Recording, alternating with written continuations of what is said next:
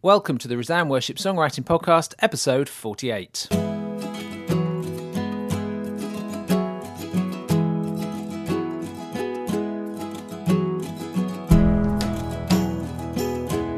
I'm Joel Payne. I'm Sam Hargreaves. And this is a podcast to equip and inspire grassroots songwriters serving their local church. In this episode, we'll be dissecting the contemporary classic, Oh Praise the Name, from Hillsong, reviewing December's songs for the Christmas gaps in the 12-song challenge, and considering how to write a song for Easter week in the January challenge, as well as responding to your tweets, posts, and emails. Happy New Year! Thanks, mate. Is it true that Americans always put the emphasis on new and Brits always put the emphasis on year? Yes. Good. So it means that the ABBA song "Happy New Year" is much more English. It's more, yeah. They've got more of an English affinity, I would think, haven't they? What with being Swedish? Are they Swedish? They are Swedish, yeah. Yes. Good. What do you mean they've got more of an English affinity? Well, they're like European. and as you know, the British love the Europeans. Wow, it got political within like 1 minute this week. That's very hard. It's so hard not to be, isn't it? I'm not a particularly political person as these things go, but it's just like it's there on the tip of your tongue. Yeah, what have you been up to, Sam? Christmas time, we did some services at church. Most fun, I think. We did a sort of evening carol service where we used Wonderful Counselor by Andy Irons off the Resound website. It went really well. Nice. And we used the video of my You Bring Peace. As it's got some good comments. But the most fun was the morning when we did a youth band, which we've not... There's been a youth band at church for a little while, but we gathered like flutes and glockenspiels and cellos and junk drummers and all sorts. And we had about, 20 people on stage. And we did some carols, but we also did Chris's new Merry Rides, which was great fun. So that was all really good. Did you all dress up as toilet rolls? I didn't dress up as a toilet roll. Haven't you seen the video? Oh, yeah, sorry.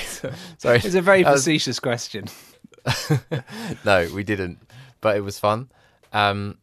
And the other bit of news from me, I think this is official enough now that I can actually say it, is that I've been working on a whole album of Bob Hartman's rhyming Bible stuff. Yeah. And I actually went to a meeting with Sue Rinaldi and Paul Burton, and they are in the process of recording it right now. Cool. So that's very exciting. Just like that? Yeah. Well, not just like that, but brilliant. Oh, wow. What does that... Just tell us a bit more what that means. So Bob Hartman, people may know him as a storyteller. He wrote things like the Lion Bible. He's a really well-selling author. And no one says a well-selling author, do they? A best-selling author. Good best-selling author. And he wrote this whole rhyming Bible, which has been published by SBCK next year. And it's beautifully illustrated. It's really good. It looks like a proper children's book that you would really love to have. Yeah. And I think he actually started talking with you initially, but it became... You stole my project. I basically stole your project now. You feigned indifference, that's true. I jumped in. Now you're coming crawling back. Like, I know. I'm like, who is it? The Little Red Hen. What?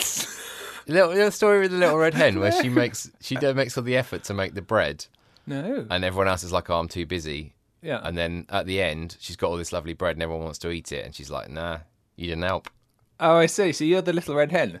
Yeah. In this? It's quite a moralistic parable, basically. Yeah, I feel really judged.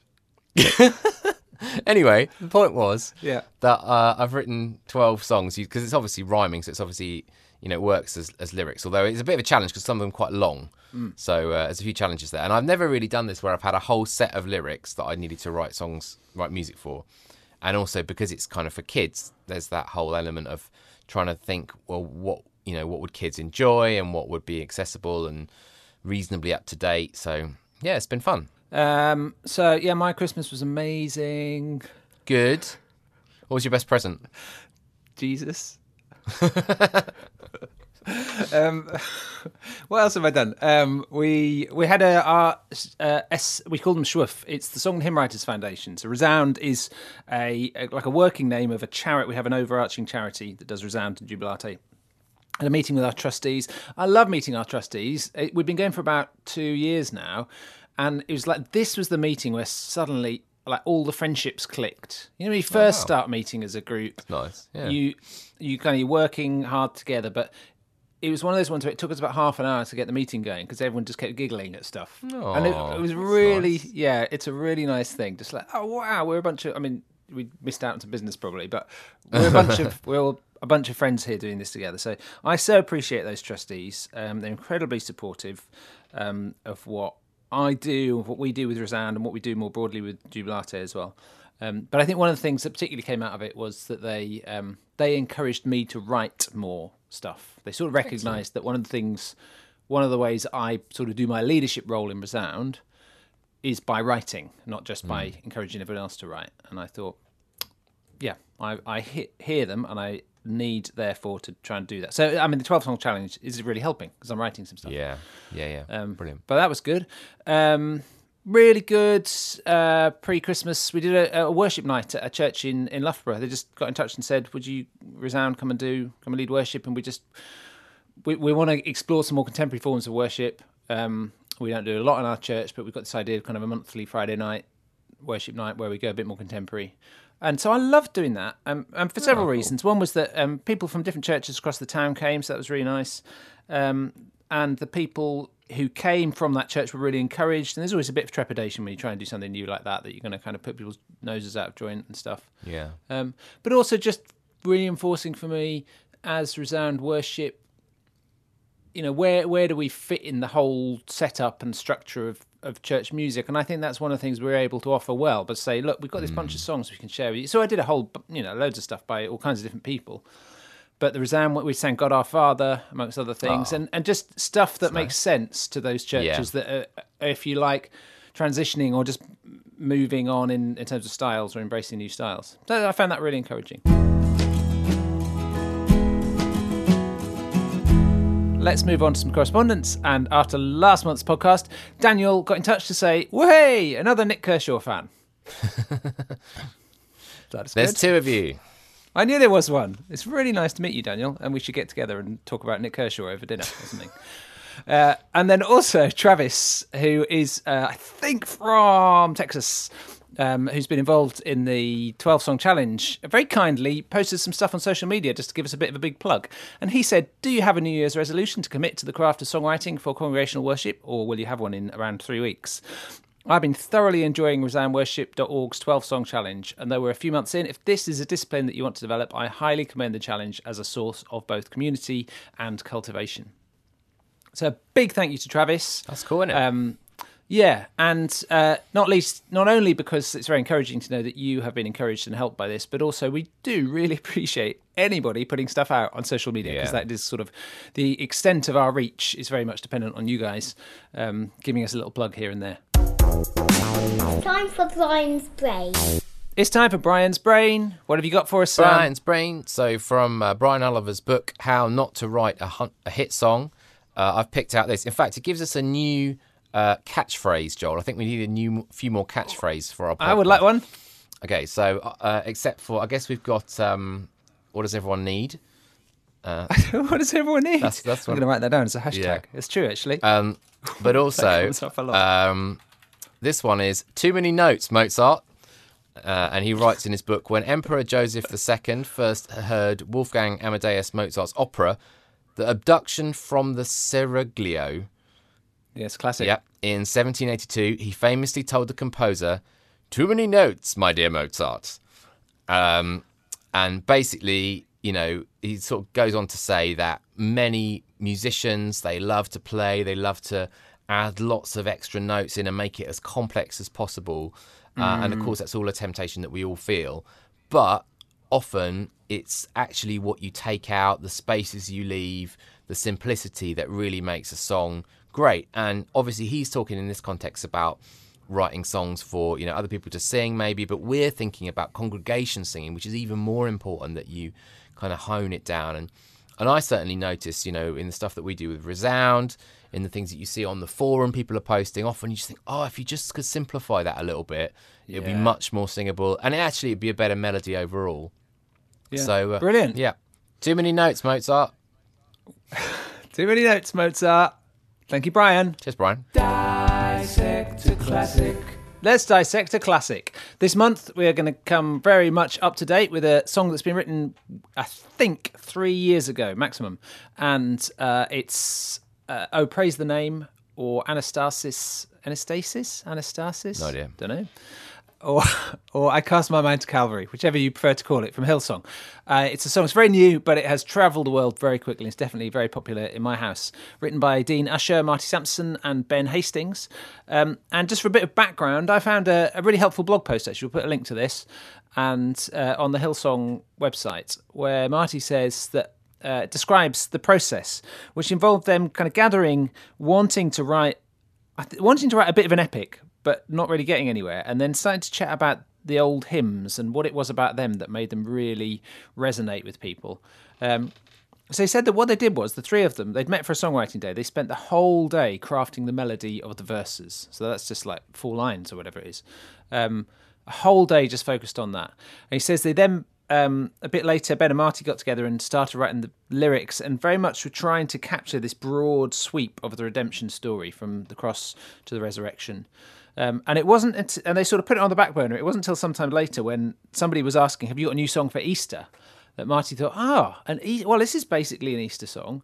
And then he says this. He says, "I spent the rest of the day engrossed in the narrative of the crucifixion and resurrection and the moments surrounding it. The verses took in more of the detail that Ben and I had placed, and with Easter approaching, the song took on a new meaning. I knew the song needed a chorus, and the most fitting idea seemed like a simple response of praise to the gravity of Christ's defining moment on earth, the moment we hinge our eternal futures upon." Sam, tell us, why does this one work? I think one of the things is got a really clear theme, as you talked about. It's very obviously covering this narrative of the cross and the resurrection and the second coming, and it does that, I think, in quite a concise way over those 4 verses, and it really kind of takes you into that story in quite a powerful way. And it's obvious where you're going to use this song. You're going to use the song when you're thinking about, Easter and the Passion of Jesus, and it's not vague in that sense. And I think also the way that the verses are, we've talked many times about the inhale and the exhale of a song, and the verses have got that real kind of inhale, information, revelation thing, and then the chorus is such an exhale of praise and of sort of thanks for all that stuff. And I think the other thing, and I think you're going to disagree with me about this, Joel, but do my best. The thing that I like, I listened to this podcast by Malcolm Gladwell, and he was talking about how some songs really grab us emotionally, and often his idea was that the more specific you can be about some details, the more it kind of brings us into kind of the minutiae and the mundaneness of people's everyday lives. So he talked particularly, I don't know anything about country music, but he was saying about in country music, often they'll use these very small details to kind of make it very human and very relatable.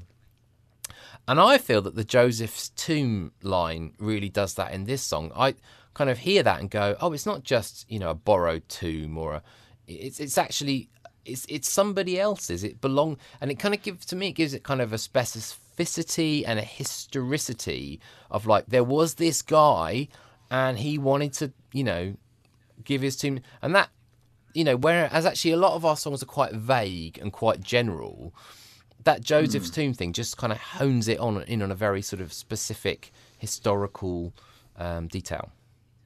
Cool. Well, I picked out particularly the melody. It's interesting. We've already said that they spent a whole day crafting the melody, haven't we?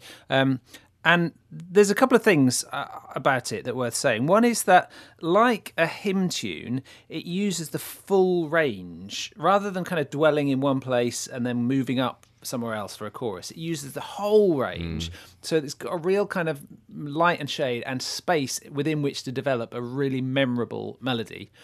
And the second is that, by and large, they use the pentatonic as the melody, certainly the first half of the verse, which is just using 5 notes in the scale.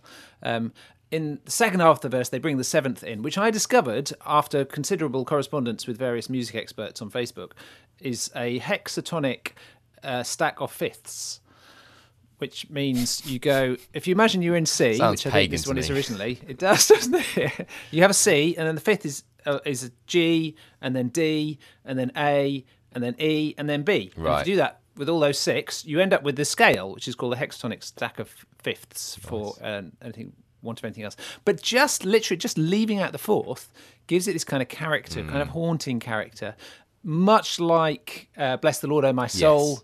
which also congregations grab. I mean, they Yeah. just double in volume when they sing it, and I think it's a similar thing on this song. And I think it also feels quite timeless.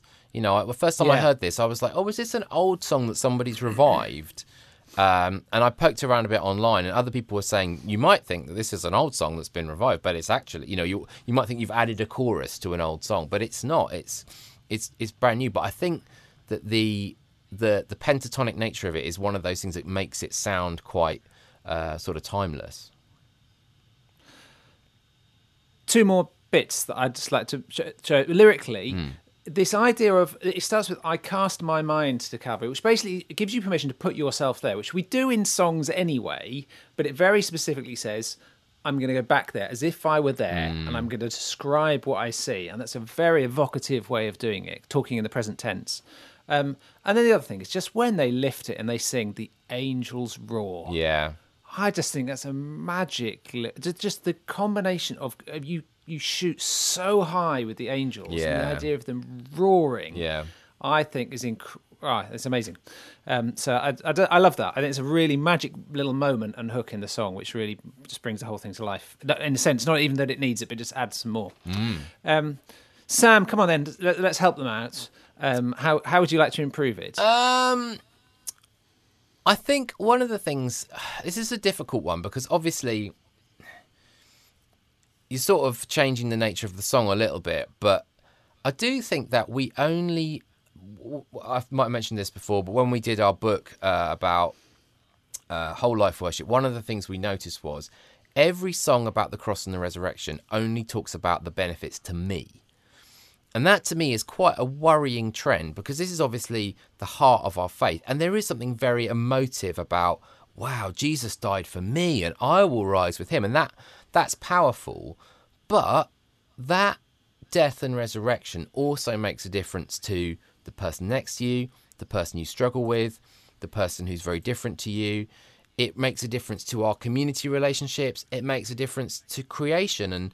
And so I guess, you know, even the small thing of, and I know some people like this and some people don't, but whether they could have made it and we will rise among the saints, our gaze transfixed, maybe make it more corporate in the last verse. But also, and maybe, you know, this is just for a different song, but could we write more songs that don't just say, wow, isn't this great for me, me, and actually that says, wow, this is great for my neighbour, this is great for creation, this is great for the environment, this is great for communities and countries and social groups. That's there's a sense in which that is a critique of the canon as much as it is of this song. Yeah. Is that fair? Yeah, but it just sort of struck me because, you know, here's a new song doing this stuff, but the only way it talks about this is in relation to me. It never mentions any. Yeah. Just the other thing is that line, Messiah still and all alone. Yeah. Firstly, I did kind of take me a little while to go, do they mean that he is still the Messiah? Or do they mean that he is still, as in not moving? And I think it must mean he is not moving. He's not the Messiah. He's not moving? That's too much. But I don't know. But then actually, the more I thought about it, I thought, hang on a minute. All alone, that really applies to Jesus on the cross, doesn't it? Does it apply to Jesus in the tomb? Because surely when he's in the tomb, he's dead. So nobody says, oh no, you know, Grandad, he's I'm a bit worried about him. he's all alone on his now. He's because he's dead. it's just a weird thing to say at that point. Yeah, yeah. So they're trying. Yeah, it's evocative, isn't it? Because it that aloneness, that kind of. Yeah, that's a good point, actually, Sam. If a little irreverent. I mean, that is a good point. Genuinely, like, what does that mean? Yeah. Yeah. Oh no! Don't ruin it. Goodness, I love this song. Well, you wait. Yes, that's good. That's helpful. I should say, for first-time listeners, we always try and engage in a constructive critique, just to say, what would we? Not that we expect anyone to rewrite these songs at all, but if they were brought to us first time, what would we have said? What ways might we think we can improve it? Often we are scratching around a little bit, but other times we think of all kinds of things. Okay, let's look at the lyrics. So I think you've sort of highlighted something here that is perhaps unintentionally highlighted, but it's this thing of making your lyrics sound quite poetic. And what's been really interesting is that I think in the 3 years since this was published, and maybe this is part of the same cycle, the Hillsong lyrics have got more and more poetic until some of them are just stunning these days. And I think there must be some work going on to develop that. But this is a good example of something actually which has a lot of gravitas about it, and it has a certain archaic quality to it lyrically. But what it does is just one or two rather odd things as well at times. Like, so for example, and on the third at break of dawn, it's almost as if they've invented an archaism. Yeah. On the third, what? On the third, I mean, we sort of know what they mean, but it's almost like, well, that sounds poetic, I'll put it in, rather than... Yeah. And now I'll come to Joseph's tomb later. There's a switch of address halfway through the chorus. And I don't know about you, but whenever I sing it, I always want to go, oh, praise the name of the Lord our God, praise his name forever, for all my... How does it go? Well, days I will sing God's praise. I always find myself singing, and then I discover it's your praise, because we've switched address, and we've... Which is pretty much exactly the same as Bless the Lord, right? Yeah. So, yeah... I don't know about that, because I don't necessarily think it's a bad thing to sort of talk about somebody and then to switch in the end and go, you. It doesn't... Yeah. I know what you mean. It's not intrinsically, but I genuinely always get it wrong when I sing, right. because I sort of expecting it to go somewhere. Yeah. And then there's also a thing where they start in the present tense, but then move into the past tense by the beginning of... They're just like little things that I would always look at those, and I would just say, okay, is that intentional? Because sometimes it is, but if it isn't, do you want to try keeping it all in the present tense, or try having it all in the past tense, and let's see how that works with the song. I think that's important. But okay, here's the thing with Joseph's tomb. Joseph's tomb. Is this. I hear your point about having details and those making it, what did you say about it? Relatable and historic. Make it relatable. The thing is, if you've got a song which has a very grand narrative to it, and then you suddenly plop in this it's kind of like Jesus, he was the Word made flesh, he had a nose. Of course he had a nose as the Word, and that's a very real and true and specific detail, but in the breadth of the kind of poetic structure and style that you're using, you drop in a little... It's just about, for me, it's about consistency of voice and consistency of... If you're going to bring in some of these quite specific, then paint a picture which is all built on some of these bits and pieces. Yeah. And also just the kind of... Joseph's tomb is used as if... It's a bit like he sat on David's throne. Right. And the thing is, David's throne is a thing. Right. Yeah. Whereas Joseph's tomb is basically a tomb that some guy called Joseph owned. And so it's just kind of, if you're going to do that then, it's just about being very careful and perhaps even more creative with how do you then bring Joseph in, rather than... It makes it sound as if this is an expression we use, and clearly it's not. We don't talk about in those terms. But anyway, I'm delighted that it doesn't really upset me. 12-song challenge. In December, our challenge in the 12-song challenge was to write a song for the Christmas gaps. And I think we had a fantastic collection of songs written. It's covering a remarkable range of things. From, I think the very first one we got in December was somebody had written a song for... They have a service around Christmas for people who've been bereaved that year. And writing a song, just connecting Christmas to to the idea of bereavement and so on and hope. And what a brilliant idea. We have a service just like that in my church, actually. And then a whole range of stuff that has followed. So what we've done is we've picked out 2 or 3 this time from the online forum that the various participants have been writing just to share with you. We'll say 1 or 2 things about them, and then we'll share what we've been up to this month. So, Sam, I've first up picked out this one by Rebecca, who's very much responded to the kind of brief that we gave, was to think about what you've been planning this year and where was the gap that you wish you could have filled. And she said she was trying to pick something to come after the talk in their carol service, where there's going to be a talk, or in a service, a talk around Mary and the Annunciation, announcement to Mary from the angel, and how Mary responded and so on. And so that's what she's written. And I think we let her off the leash, to coin a phrase, by saying it could be a performance song, which was great. So let's have a listen to what Rebecca's written.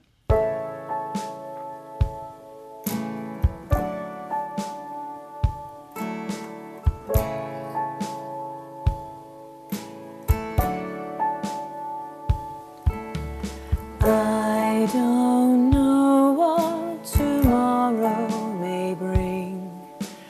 I can't see what this all might mean, but I won't deny you anything. Where you lead, I will follow you. I don't know what you're trying to say. I can't see why you're leading this way.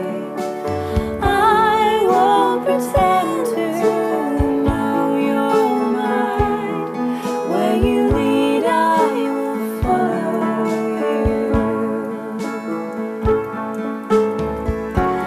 Why you choose to work through me, a simple servant on her knees. My humble heart is overcome that you would look on me.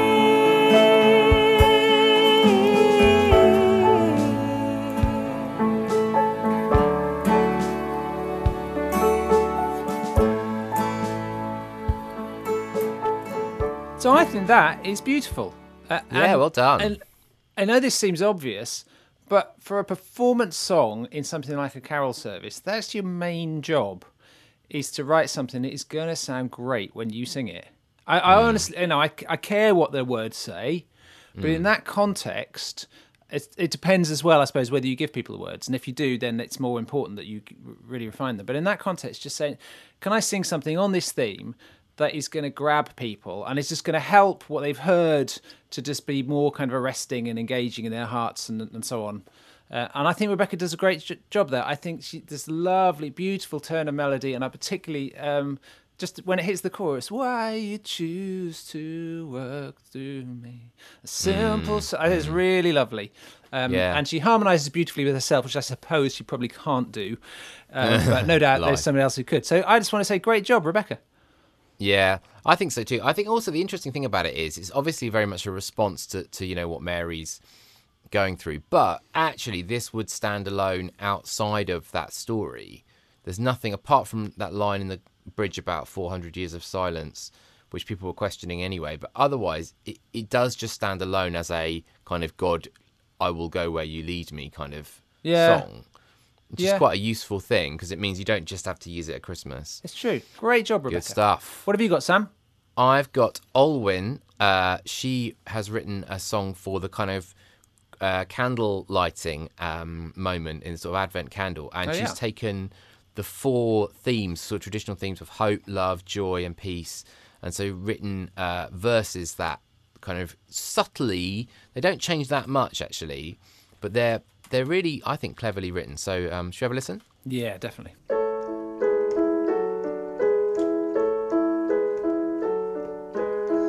As we light a candle in the darkness,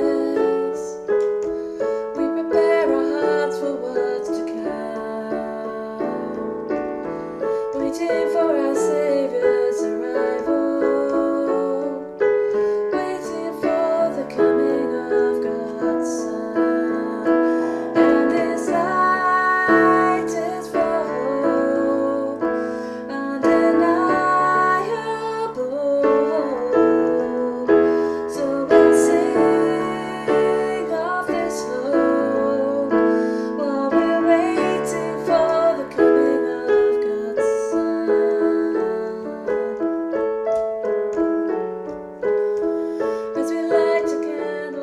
So I think that's terrific. I think it's short and simple enough because you don't want a big, fat, chunky, long song when you're lighting the candle. It's a short moment of the service, and you could choose to just sing each of the verses, one for week 1, one for week 2, so you don't have to sing the whole thing. Yeah. I love the way she just tweaks the verses each time. This light is for hope, undeniable hope, then she's got uncontainable love, unquenchable, I think it should say joy there. Yeah. And then unshakable peace. It's so clever. Really and then nice. She has a line that kind of sort of sums that up. So our fears will leave while we're waiting for the coming of God's Son. The one little thing is I think she just needs to iron out in the chorus, the waiting for our Saviour's arrival. Yeah. She just needs to sing that more on the beat. And because she has to stretch Saviour over, I think, 3 syllables, I just wondered about, or 4 syllables or something, I wondered about like Emmanuel, because it would fit much better. Yeah. Waiting for Emmanuel's arrival. Yeah, that's nice. Yeah. But I think that waiting for really needs to come strongly on the beat. Waiting for Emmanuel's arrival. That would just sort of nail it for people. Yeah, nice. I also really liked this one. There's it's so well structured. I love a well structured song. I love it when you can look at the lyrics of a song and say, I get the structure of this just from the way it appears. And it's that thing of, and this light is for something, and then it's an adjective to describe that something, and then it ends with while we're waiting for the coming of God's Son, and that's the whole thing, waiting for the coming of God's Son, waiting. So it's very Advent. I think that's really strong. I think probably I'm with you in the sense that the thing I suggested to Olwen actually was just, I really like the last line when she says, waiting for the coming, I can't remember the tune now, but it starts on the beat, whereas they've all been slightly delayed up to then. I just thought maybe the whole thing would be more solid as we light a candle in the darkness, we prepare our hearts for what's to come. It just felt more... less snatched and more so, and actually you did that on the line 3 that you just did. I think that makes much more sense. And I like that thing of putting Emmanuel. Really, really nice. I might introduce a harmonic variation in line 3 of that chorus, but maybe that's just me. Good one. I've got one Very more. Useful. Bonus. I enjoyed this month so much, and this was like a late entry in the sense that Keiko, who joined us only a few days ago in response to Travis sharing that thing. Actually, I sent Keiko a message to say, "Is it all right if we share your song?" She said, "Yeah," and I said, "P.S. It's Keiko as in K-A-Y, because she spelled Keiko." I said it's spelled Keiko as in Kay-Ko. That's right. That's how you pronounce it. She says, yeah, just like Seiko, the watch brand, which I always pronounce as Seiko. Turns out I got that wrong as well. So there you go. You learn a lot of things here. Seiko, the watch brand. Anyway, so Keiko was in really late on this, but it's lovely to have someone who's just joined and be able to share what they've done. And she said she thought about thinking about lessons and carols and kind of having something to fit each of the different lessons. And the third lesson in the lessons and carols is from the people walking in darkness, seeing great light. So she grabbed that idea, and let's have a listen. Our souls were lost on the open road that leads to pain and despair. In the dark of night, our hearts were blind and led by the ruler of death. But then our God took his first breath. The light has broken into the dark.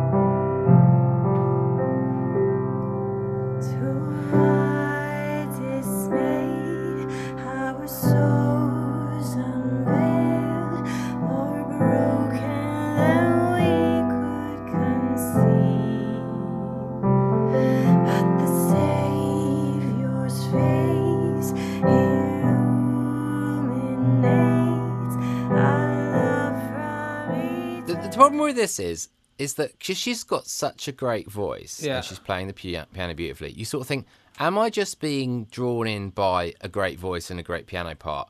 But then Yeah. you look at the lyrics and go, no, I'm really not, because the lyrics are brilliant and they're saying things that are really, but then our God took his first breath. I mean, boom, right there. Boom, boom, You know, boom. Yeah. Or verse 2, to our dismay, our souls unveiled, more broken than we could conceive. I mean, that's a harsh, critique, but it's delivered so brilliant. And then just melodically, it's just so strong. Yeah, it is. I definitely came away thinking what I basically need to do is get Keiko to sing everything I write from now on.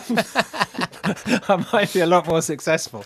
They're really beautifully sung, so we love that. But I absolutely agree. And I feel like it's lovely when some more people join in, because suddenly you just get this new... There's a sound there, isn't there? There's a melodic sound, there's a lyrical sound that nobody else is bringing into this particular group that we've been working with. So really appreciate that. I love that the bit that I really love is in the chorus. The light has broken into the dark. I'm not even going to try and sing it because that won't sound as good. But I love that repeat of the light, and then this child. It's just choosing really well a little repeat like that. You don't have to repeat there, but we do, and because we do, we suddenly we hang on those for a moment before we carry on. And I think it's exactly right, because that is the thing. It's the light. It's this child, and that's exactly what we should. Awesome. Sam, I'd love to hear what you've been working on this month. Yeah, it doesn't feel as good as those ones, but I basically took the theme. This is, I think, a theme a lot of preachers that I've been around often talk about, is they say, well, of course, it's amazing that he was a baby, but let's not forget that he didn't stay a baby. Yes. And then, of course, what we tend to do is we tend to just jump to the crucifixion. But what I thought was, well, what if you wrote a song that said, well, yes, he was a baby, but he's not a baby anymore. But also, in the verses, I've tried to bring out his sort of earthly incarnate life. Yeah, brilliant. Go for it. I don't know how good it is, but anyway. You may have been laid in a manger of hay, but you're not a baby anymore. You may have been praised by the shepherds that day, but you're not a baby anymore. You grew in mind and body, love and understanding. They found you in the temple, asking lots of questions. You lived among a family, loving God your Father, discovering your mission. You're born to save the world.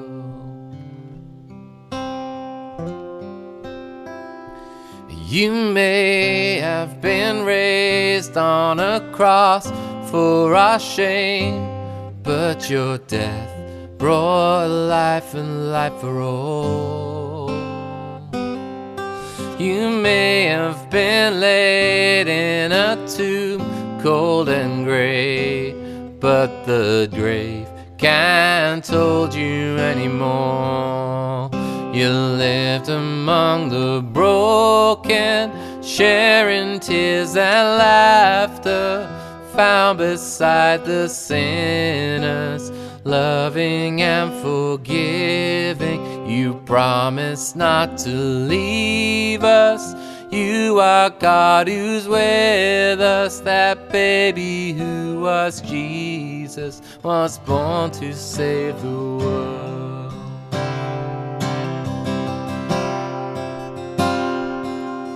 You may have been raised back to heaven again, but we'll never, never be alone. Lord Jesus, our Savior, you're coming again to remake this world our perfect home. Oh, come join with us to adore the Savior who is Christ Christ the Lord, for he's not a baby anymore. Something like that. Nice one, Sam. Well done. That's great. Really enjoyed it very much. I was also typing notes just as you finished, and that's why I was slow to respond. Just leaving a little tumbleweed moment to make you worry. Yeah. I thought it was too terrible. Yeah, that's great. I really like listening to. It's got a singery, songwritery kind of feel to it. It's interesting. You were saying, "Oh, I wonder if that'd be for choir at some point," which I could almost hear, but it's hard. Maybe it's listening to you sing. It's hard to hear past that. Yeah, maybe more sort of a performance song, rather than necessarily a choir. Yeah, cool. Do you want me to jump in with a couple of ideas? Yeah, please do. So I don't. It's basically the problem with this is I've not worked on it that much, and so I'm not really sure what I feel about it. To be honest. Here's my ideas, because I think it works really well. I think a bunch of people, when you shared it with the 12-song challenge, said, "Oh, why don't you say he rather than you, like singing to?" It's a really interesting question. We quite often just sing to God this load of stuff he knows, which is clearly for our benefit. I guess when that leads into an expression of praise, maybe it makes more sense. But when it is by and large just a continued description, which I think this is more of a song, then maybe I think I would like to hear it as a he. I feel like you were singing to me then, and in the context that would sort of make sense. But if we were all singing it together, it might be different. I just, as I sung it through like that in the way that the person suggested of he may have been. After a while, it felt weird. So here's my... Well, okay, let me have another suggestion, which is I wonder whether you started with the you may have been but, but I just wonder whether eventually that gets a bit tired in the song, and whether you need to say that explicitly, or you could just have that as your kind of... So it could be... our Saviour was laid in a manger of hay, but he's not a baby anymore.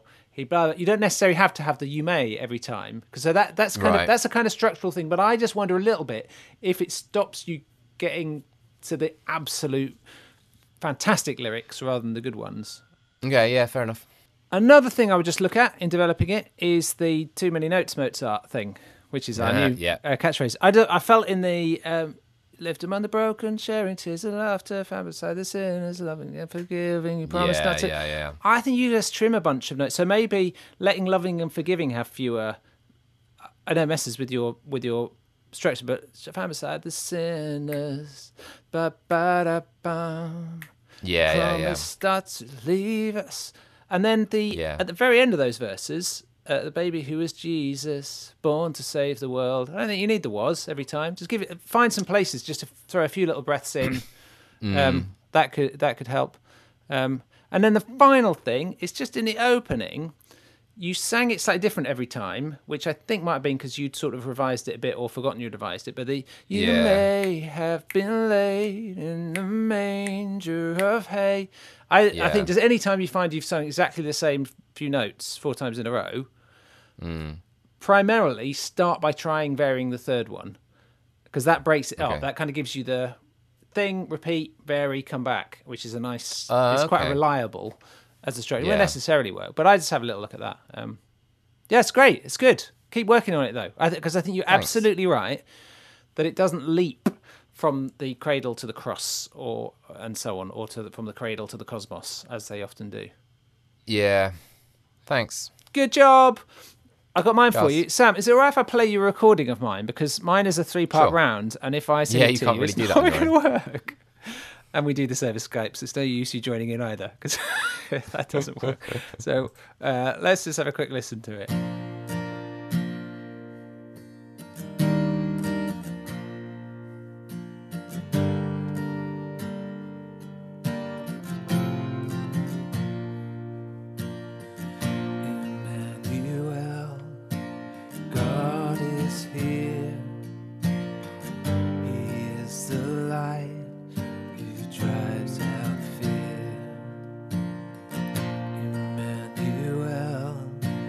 God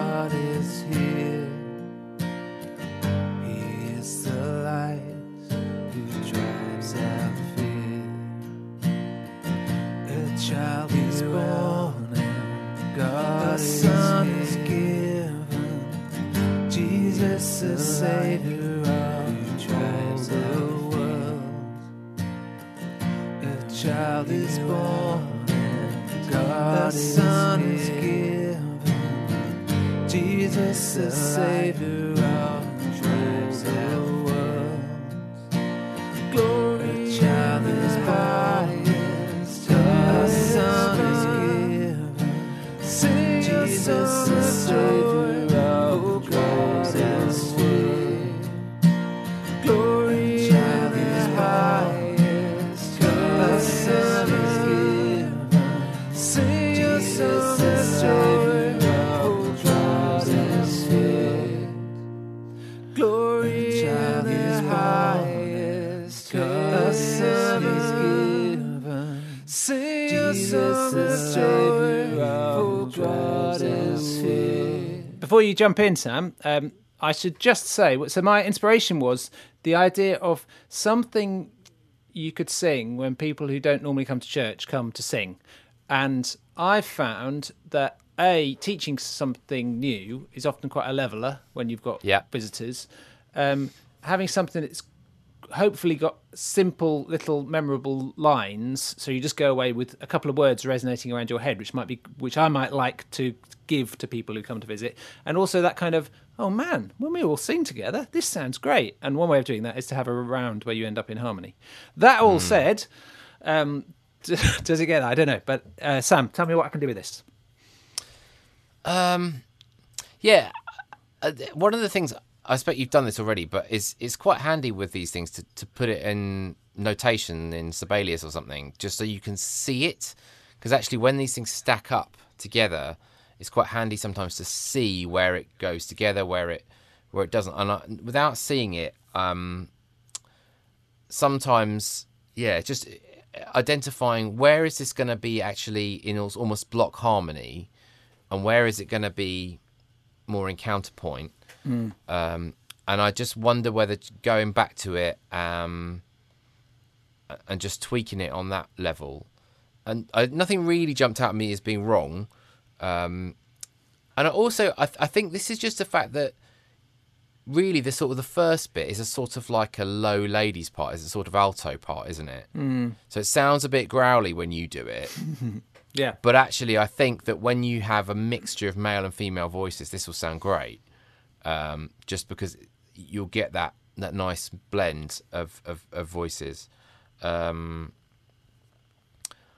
I don't think. I don't particularly have any. I think it sounds great. And as I say, we did one on Sunday in the evening carol service. Andy Irons, wonderful counsellor, and it just sounded terrific. In fact, we opened with another one of mine, which is not on Resound, which is also a 3-part round, and we just had the choir walk in from the back singing it, holding candles, and it's such a powerful way of getting people singing parts. So I think great job, really. Well, thank you. Did you, when you did Wonderful Counsellor, did you have mixed voices on that? Yeah, which is interesting, isn't it? I've been in contexts where people want to use it and try to divvy it up amongst the choir parts, and I often have to say to people, no, do it in mixed voices. That's what will give it the richness when you sing. Otherwise, you end up with a bizarre separation of which you don't actually. When you do it essentially in octaves, then you plug all the gaps, and you end up with this beautiful, rich harmony, don't you? Yeah. The other challenge with that one, and you haven't gone down this road, is there's a lot of syncopation. So you just have to, especially if there is a choir or a congregation that's not used to singing syncopation, you really have to hammer into them where the little sort of pushes are. But if you can get it right, it sounds great. Thanks, man. It was fun. Okay, let's move on to January. Ready for the January challenge? We've had enough of Christmas, frankly. Yeah. And it's time to move on. So let's leap from Christmas into Easter. And here's what we're going to set you as a challenge for January. So the challenge is to write a song for Easter week. What we mean by that is that week that begins with Palm Sunday and ends on Easter Sunday. There's a whole lot goes on in the gospel narratives there. And actually, traditionally, there are a few different services and things that might happen during that week, whether it's Maundy Thursday and Good Friday and so on, where we could write songs specifically for those moments and for those occasions. I think that helps us sometimes to avoid falling into the very generic or the very general. It helps to focus us sometimes when we say, okay, what might this one be for? Where might we sing it, and what is it trying to achieve? So here's a few ideas for things that we could cover. I'm going to kick off with Palm Sunday. The first is that obviously this is very much a narrative moment, but it's a narrative with a kind of theological significance about the kingship and the nature of Jesus' kingship. So one way to approach it is just to very much just tell the story. Another way to approach it would be to say, okay, and sometimes I'll back off the story, but I'll go and find those Old Testament prophecies, that bit of Zechariah, I think it is, that they quote and so on. And I'll actually write in and around those so that we can sing it on Palm Sunday without having the whole thing a kind of direct reference to the story. So it's kind of complete opposite approaches. Another question is, are you trying to write an all-age or an adult song? And you can easily sort of fall a bit in between on this one, I think, particularly in any narrative song when you're basing it on an occasion. And I guess both. I want to say have a go at both, but think about therefore how you would. And the final thing is just about how do you treat Hosanna as a word? Have a good think about Hosanna. We sing it in various different ways. It basically means save. No one is 100% sure how or why they decided to shout that at the or quite how it became a word and so on. It's a slightly enigmatic word. So I probably just a caution to say, don't just assume it's a shout of praise. Is it a plea? Is it a think it through a bit, have a look, see how it's used and so on, and just kind of be careful with the use of it. Don't just replace hallelujah with Hosanna. Yeah. Great. Then, I mean, there are obviously other days in this week, but one of the next main days would be Maundy Thursday. And I am always really struck when I'm involved with Maundy Thursday services, just how much story and how many different aspects are involved in Maundy Thursday. Yeah. So you can obviously do the foot washing stuff we've mentioned previously. Graham Kendrick's Love Each Other as a great example of a song that uses the foot washing story. But you've got the whole of the rest of the Lord's Supper, some of the things that Jesus says, obviously the institution of the meal, the Last Supper, where he institutes the Lord's Supper. Yeah. But then you've got going to Gethsemane, Jesus' prayer to the Father, the disciples falling asleep. Then you've got him being arrested. Then you've got the rest of the story of the sort of the trial that you feel happens on Maundy Thursday. So there's just loads of material. Yeah. And I feel it's kind of crazy that we can think of so few songs that actually touch on those aspects of the story, because we leap to Good Friday. Yeah. But actually there's such a rich amount of theme there. Yeah. I want to just add, be brave and don't be afraid to just pick one of those moments and just get right into it and just let that be a coherent song that just does that really well. Yeah, absolutely. Because in reality, preachers will very rarely preach all the themes of Maundy Thursday, and so when you're looking for responsive songs or songs that are, going to set up that talk, you might go, well, actually, we're really focusing in here on the arrest in the garden. Let's do a song about the arrest in the garden rather than one that covers, and certainly, I would, I think with this whole challenge, it might be a good thing to encourage ourselves not to leap onto Good Friday, leap onto Sunday, but actually to stick to one particular day in the week. Do you agree with that? Yeah, I think so. Yeah, I think let's try and do that. Yeah. Rather than it be one that tries taking the whole scope. Because what often happens is then you get to any particular day in that week and you try and sing a song and you're always going, well, it gets to the resurrection. We haven't really got to the resurrection yet. Or it's all about the cross and it's supposed to, let's do that thing. Yeah, exactly. Let the thing be the thing. That's a new catchphrase. Let the thing... Too many catchphrases, Mozart. Sorry, carry on. The foot washing is the foot washing. That was another thinly veiled political statement. So pick a theme and also, obviously go into some of the background to it as well. So if, for example, if you're going to do the Last Supper, communion, you might want to go and do a bit of reading on Passover, for example, because Jesus is reinterpreting so much of the Old Testament in what he says. So maybe it would be handy to have some of that in the back of your head. Maybe it wouldn't be obvious even in your song, but it might just form some of the context of what you're writing into. Good Friday. I don't want to say a lot about this, except probably partly to reiterate what Sam has said. Hold back from trying to tell the whole story. Good Friday is quite somber. It's quite sad. Now, this is interesting, isn't it? Trying to have this, because of course we all know where the story goes, but try and think about how, therefore, can I engage with the truth of this and be hopeful, and yet at the same time not skip forward. I guess that's a challenge. How do you do that? Maybe talking about things in terms that you wouldn't necessarily use on Easter Sunday, but you might do on Good Friday, maybe in terms of the fulfillment of prophecies.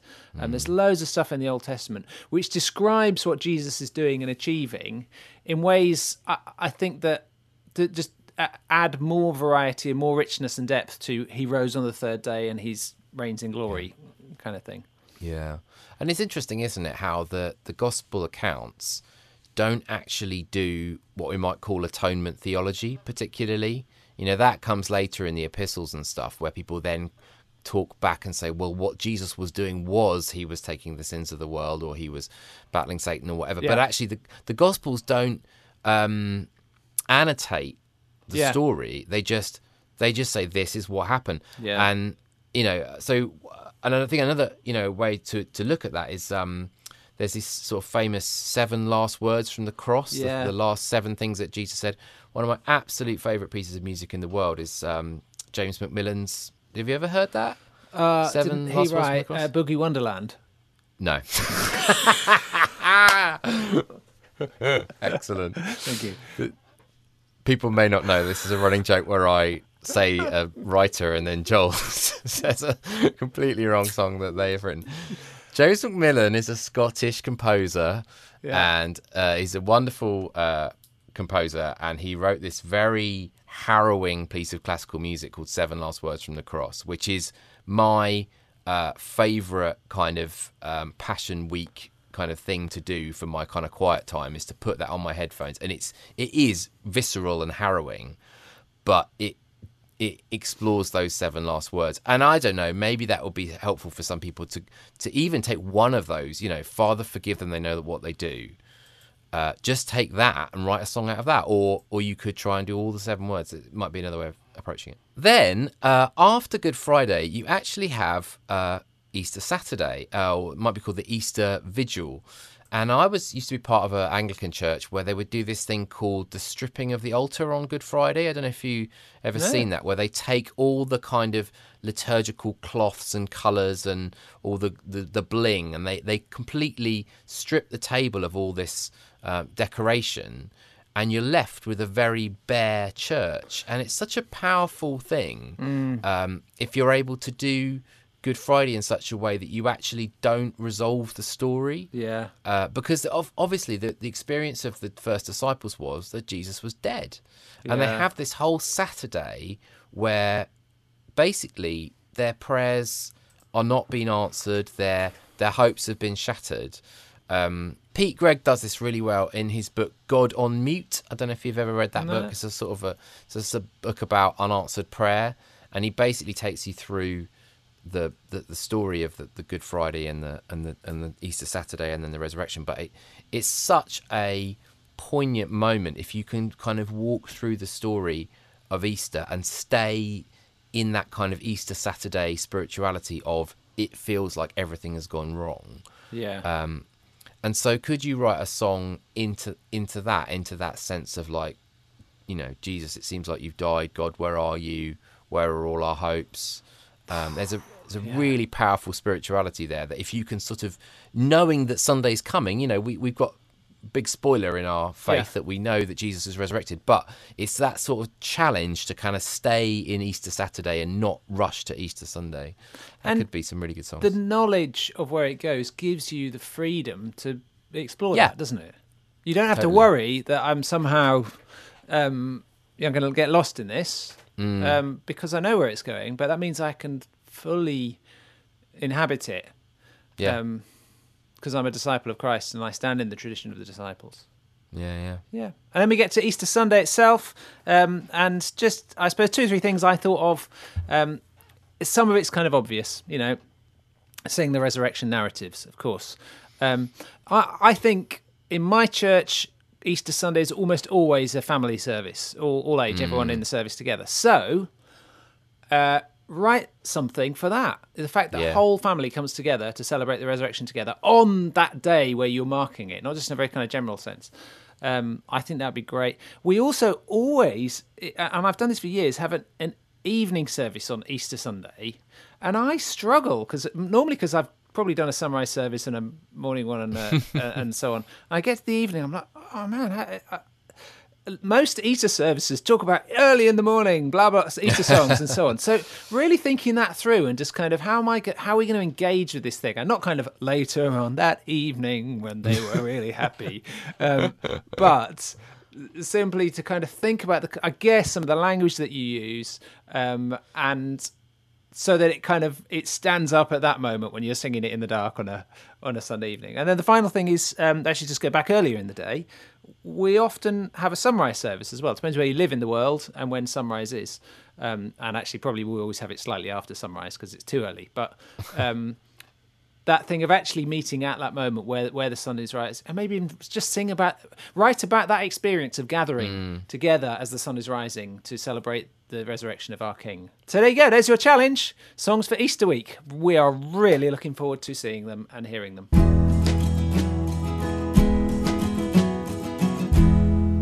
That's the end of podcast number 48.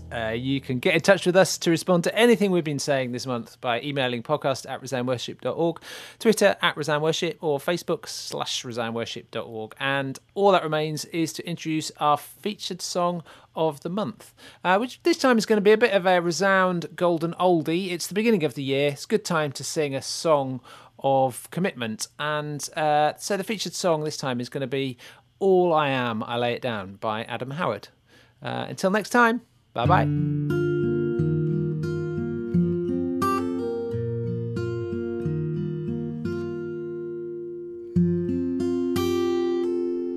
All I am, I lay it down for you, my God and friend. Take my life into your hands. Here I am to send. Search my heart and you will find willingness to serve. For your cross has covered me with grace I don't deserve. Oh Lord, lead me on. Oh Lord, lead me on. Oh Lord, lead me on.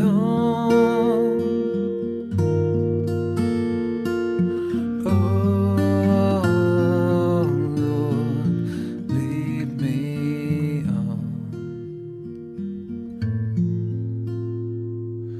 All I am, I lay it down for you, my God and friend. Take my life into your hands. Here I am to send. Search my heart and you will find willingness to serve. For your cross has come